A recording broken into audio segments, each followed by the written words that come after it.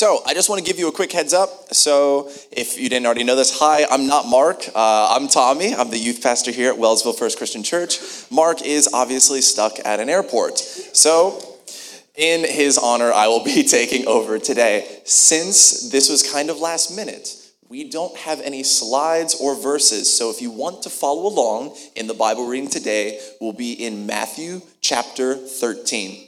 But before we get there, I want to share with you all a story. So I know it's not Christmas. I know it's almost the end of January, beginning of February, but allow me to tell you a Christmas story from my house and from my family. When I was very young, I so badly wanted the brand new Xbox gaming console. And I knew that Christmas was the best time to get it, so I made sure that I was a real good boy. See, I did all my chores. I was super good to all of my sisters and to my parents. I was just being good all the time because I knew I wanted this Xbox really bad. You see, I got myself all excited, and finally Christmas Day comes, and I come rushing down the stairs, and I'm ready to open up the presents, and there was no Xbox. And I was kind of brokenhearted. I knew for a fact that Santa could have gotten me that gift. I mean, he's got a big enough bank account to be able to give me one, and he got all my friends one, and I was a much better boy than all of them were, so okay. But I was kind of upset. But you know what? It happens. Maybe Santa didn't get the memo. Next year comes along, and I wanted the same thing. I wanted that Xbox. So I told my parents, I want my Xbox, I want this, I'm so excited, I'll be real good. And the same thing, I was real good, really tried my best. And again, no Xbox on Christmas Day. You see, it's happened time and time again, and it actually kind of hurt. You see, I lost my faith that Santa would actually pull through. Despite the fact I knew Santa could do something to fix my situation, I was familiar with how all the elves worked all year round, and you're telling me that they couldn't bother to make just one more for me? I began to grow contentment towards, Santa. I began to doubt that he actually had the power to get me anything at all. And you see, sometimes in our walk of faith, we can feel the same way about God. We pray and we pray about our situation, and it seems like it never gets better. We have a sinful addiction that we can't crack. So we pray and we fast, but it feels like God isn't answering. We feel stuck. We feel hopeless. We feel broken. And it feels like God is so far away that he can't even help us even if he tried, even if he bothered to try. Our familiarity with disappointment, our unanswered prayers, or previous or even current spiritual hurts begin to cause doubt in our mind that God is even there. Our familiarity begins to breed contentment. You see, for those of you that don't know, contentment means to disregard something that should be taken into account, or a feeling that a person or thing is beneath consideration. In other words, it's worthless. Our familiarity with disappointment leaves us to leave God out of the picture. So I ask you, what are you familiar with? Maybe you're familiar with your circumstances, the broken and hurting world around you, or the brokenness of your life situation. Maybe it's the quietness or lack of response from God. Being without rescue from God, despite tireless prayer and fasting, it feels like he's not there. Or maybe you're familiar with feeling lost in the world, like God is so far from you that you rarely, if ever, feel his love and comfort in his presence. Our familiarity with our situation leaves us wondering if God is even worth our time, our consideration, or our prayers.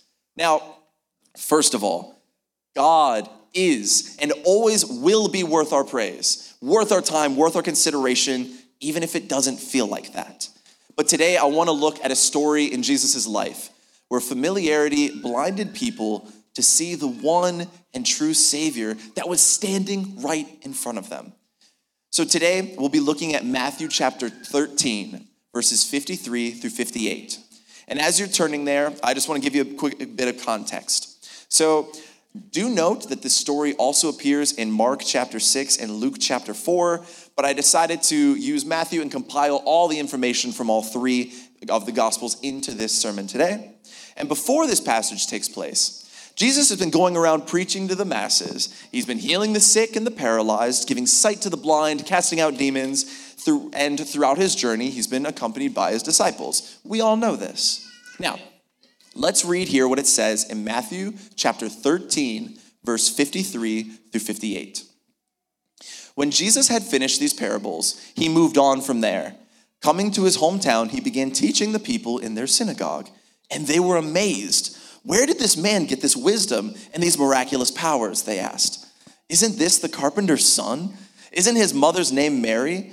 Aren't his brothers James, Joseph, Simon, and Judas? Aren't all his sisters with us? Where then did this man get all these things? And they took offense at him. But Jesus said to them, a prophet is not without honor except in his own hometown and in his own home.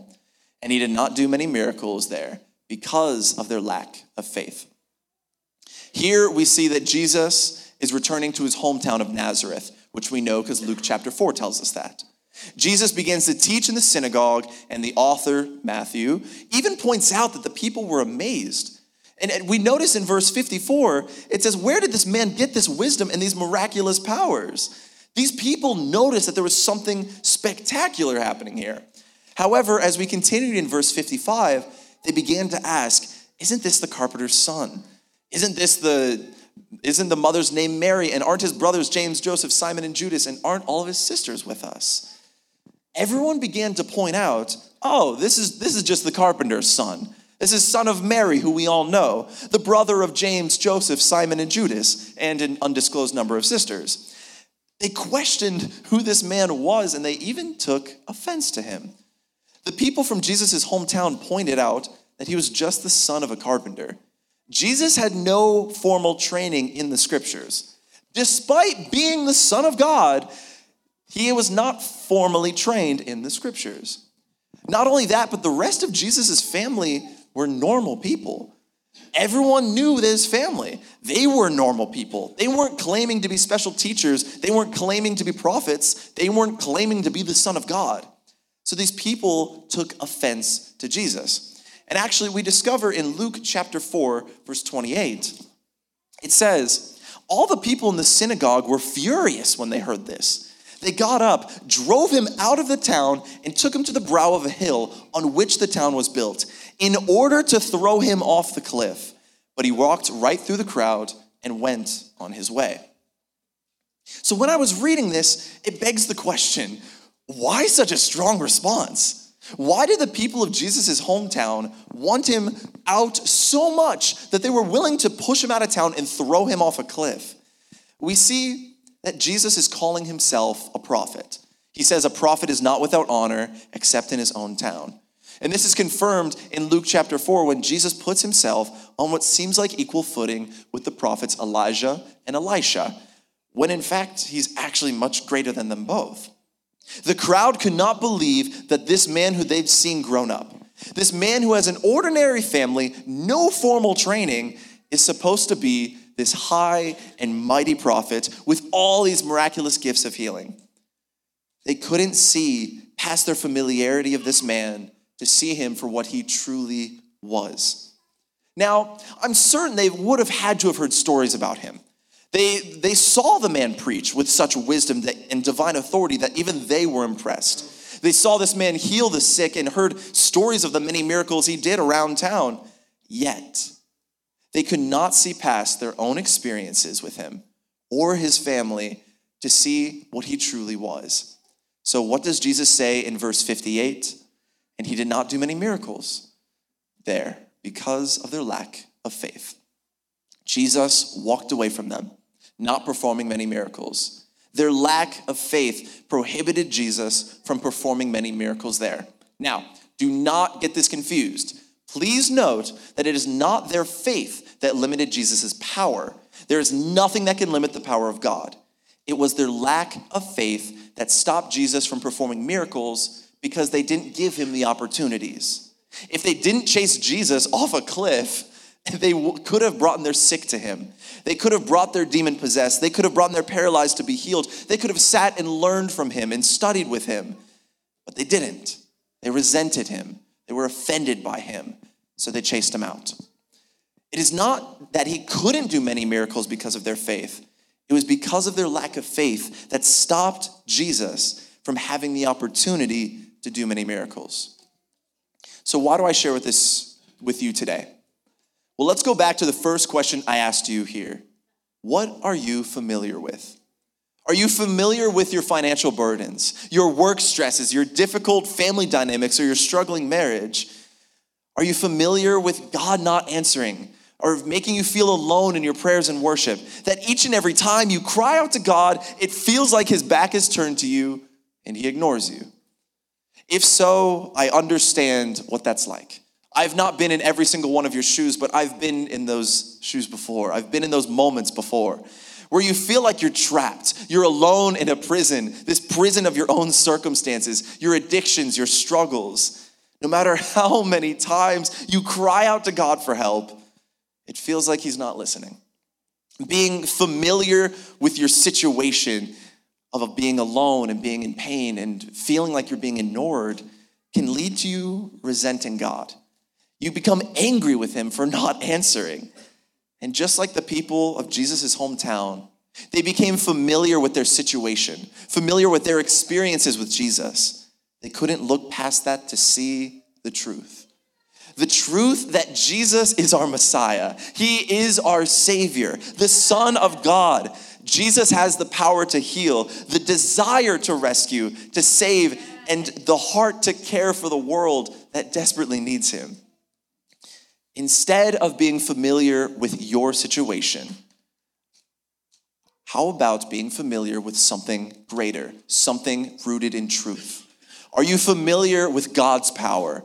Read through the stories of Old and New Testament, and you will consistently find God taking care of his children time and time again. Are you familiar with God's love? A love so great that it is unquantifiable. A love given to us despite being so undeserving, that he sent his one and only son to die for my mistakes, for your mistakes, and for our mistakes. Are you familiar with God's grace? That each and every time we mess up, we fall short, which can feel like quite often, he welcomes us back with open arms each and every time. Familiarity isn't always wrong, but what we are familiar with shapes our views on God. So much so that it shapes our worship, and it shapes our understanding, and it shapes how we view God in times of pain, regret, and sorrow. In my first sermon that I ever shared with this church, I told you that God has a plan for you. I shared that even though we may not understand it, nor never see it in its entirety, our God, our Creator, is good, and his plan is perfect. Despite our hurting and our feelings of pain and isolation, our God cares for us. He leaves the 99 in search of you and me. So how can we change our familiarity? One from contempt towards God into one of awestruck wonder and desire for him. The first step is to become familiar with his word. If you want to become more familiar with who God is, what he has done, and the promises he has for you and me, you need to be reading his word. Here at the church, we have a bunch of different Bible studies you can join. Not only that, you can find a daily devotion. You can do the Bible in a year challenge. There are so many ways to make reading God's word easy to discover together. If you don't know where to start or what's available, ask someone around you. We as a church want to help you take those steps. Ask someone on staff, ask an elder, ask anyone around you. We would love to take that step with you. And the second thing you can do is to become familiar with reliance on him. Find ways to relinquish control and give back to God. You see, in life, we're always looking for more ways to get more control of ourselves. And in fact, I've seen this 1,000 times with kids and their parents. Whenever you see a child throwing a tantrum, you always hear the parents say, "Get a control of yourself." And in fact, I know my mother has told me that on the daily when I was a child. You see, although that works for children, that doesn't actually work as adults. You see, stop trying to take control of everything and trust God's plan. How do you relinquish control then? How do you trust God? There's a practice known as a spiritual discipline. These can include daily worship, solitude, prayer or fasting or practicing the Sabbath. Any one of those things, regardless of which one you choose, the purpose is to be a daily reminder that you need God, a daily reminder to grow closer to Him. So as I wrap things up and call the praise team back to the stage, I once again ask you, what are you familiar with? Are you familiar with your circumstances? Are you familiar with God's silence in your life? Or familiar with the pains and the burdens that you carry? Or are you familiar with the power of God, the love that He has for you, and the wonderful plan He has set before you? For those of you that don't know what it's like to be familiar with the power of God, take a step forward in your relationship with Him. Seek His promises. Set daily reminders, spiritual reminders to rely on Him, to put your trust in Him. And for those of you that don't yet know Jesus, haven't yet accepted Him into your hearts, we have people here that are willing to speak with you, people here that are willing to answer your questions and to help you take those next steps into your relationship of freedom with God. Would you all pray with me? Dear Heavenly Father, I want to thank you so much for your love for us. God, you care for us. And God, even though we may not always see it, we may not always feel it, you are there. Each and every day you are guiding our steps. You are watching over us. And Lord, we thank you. I pray, Lord, for each and every one of us to find ways to know more about you, learn more about you, and to give you our trust. Because Lord, you are good. Your plan is perfect. And we trust you. Lord, we love you and we know that you love us. It's in your name we pray. Amen.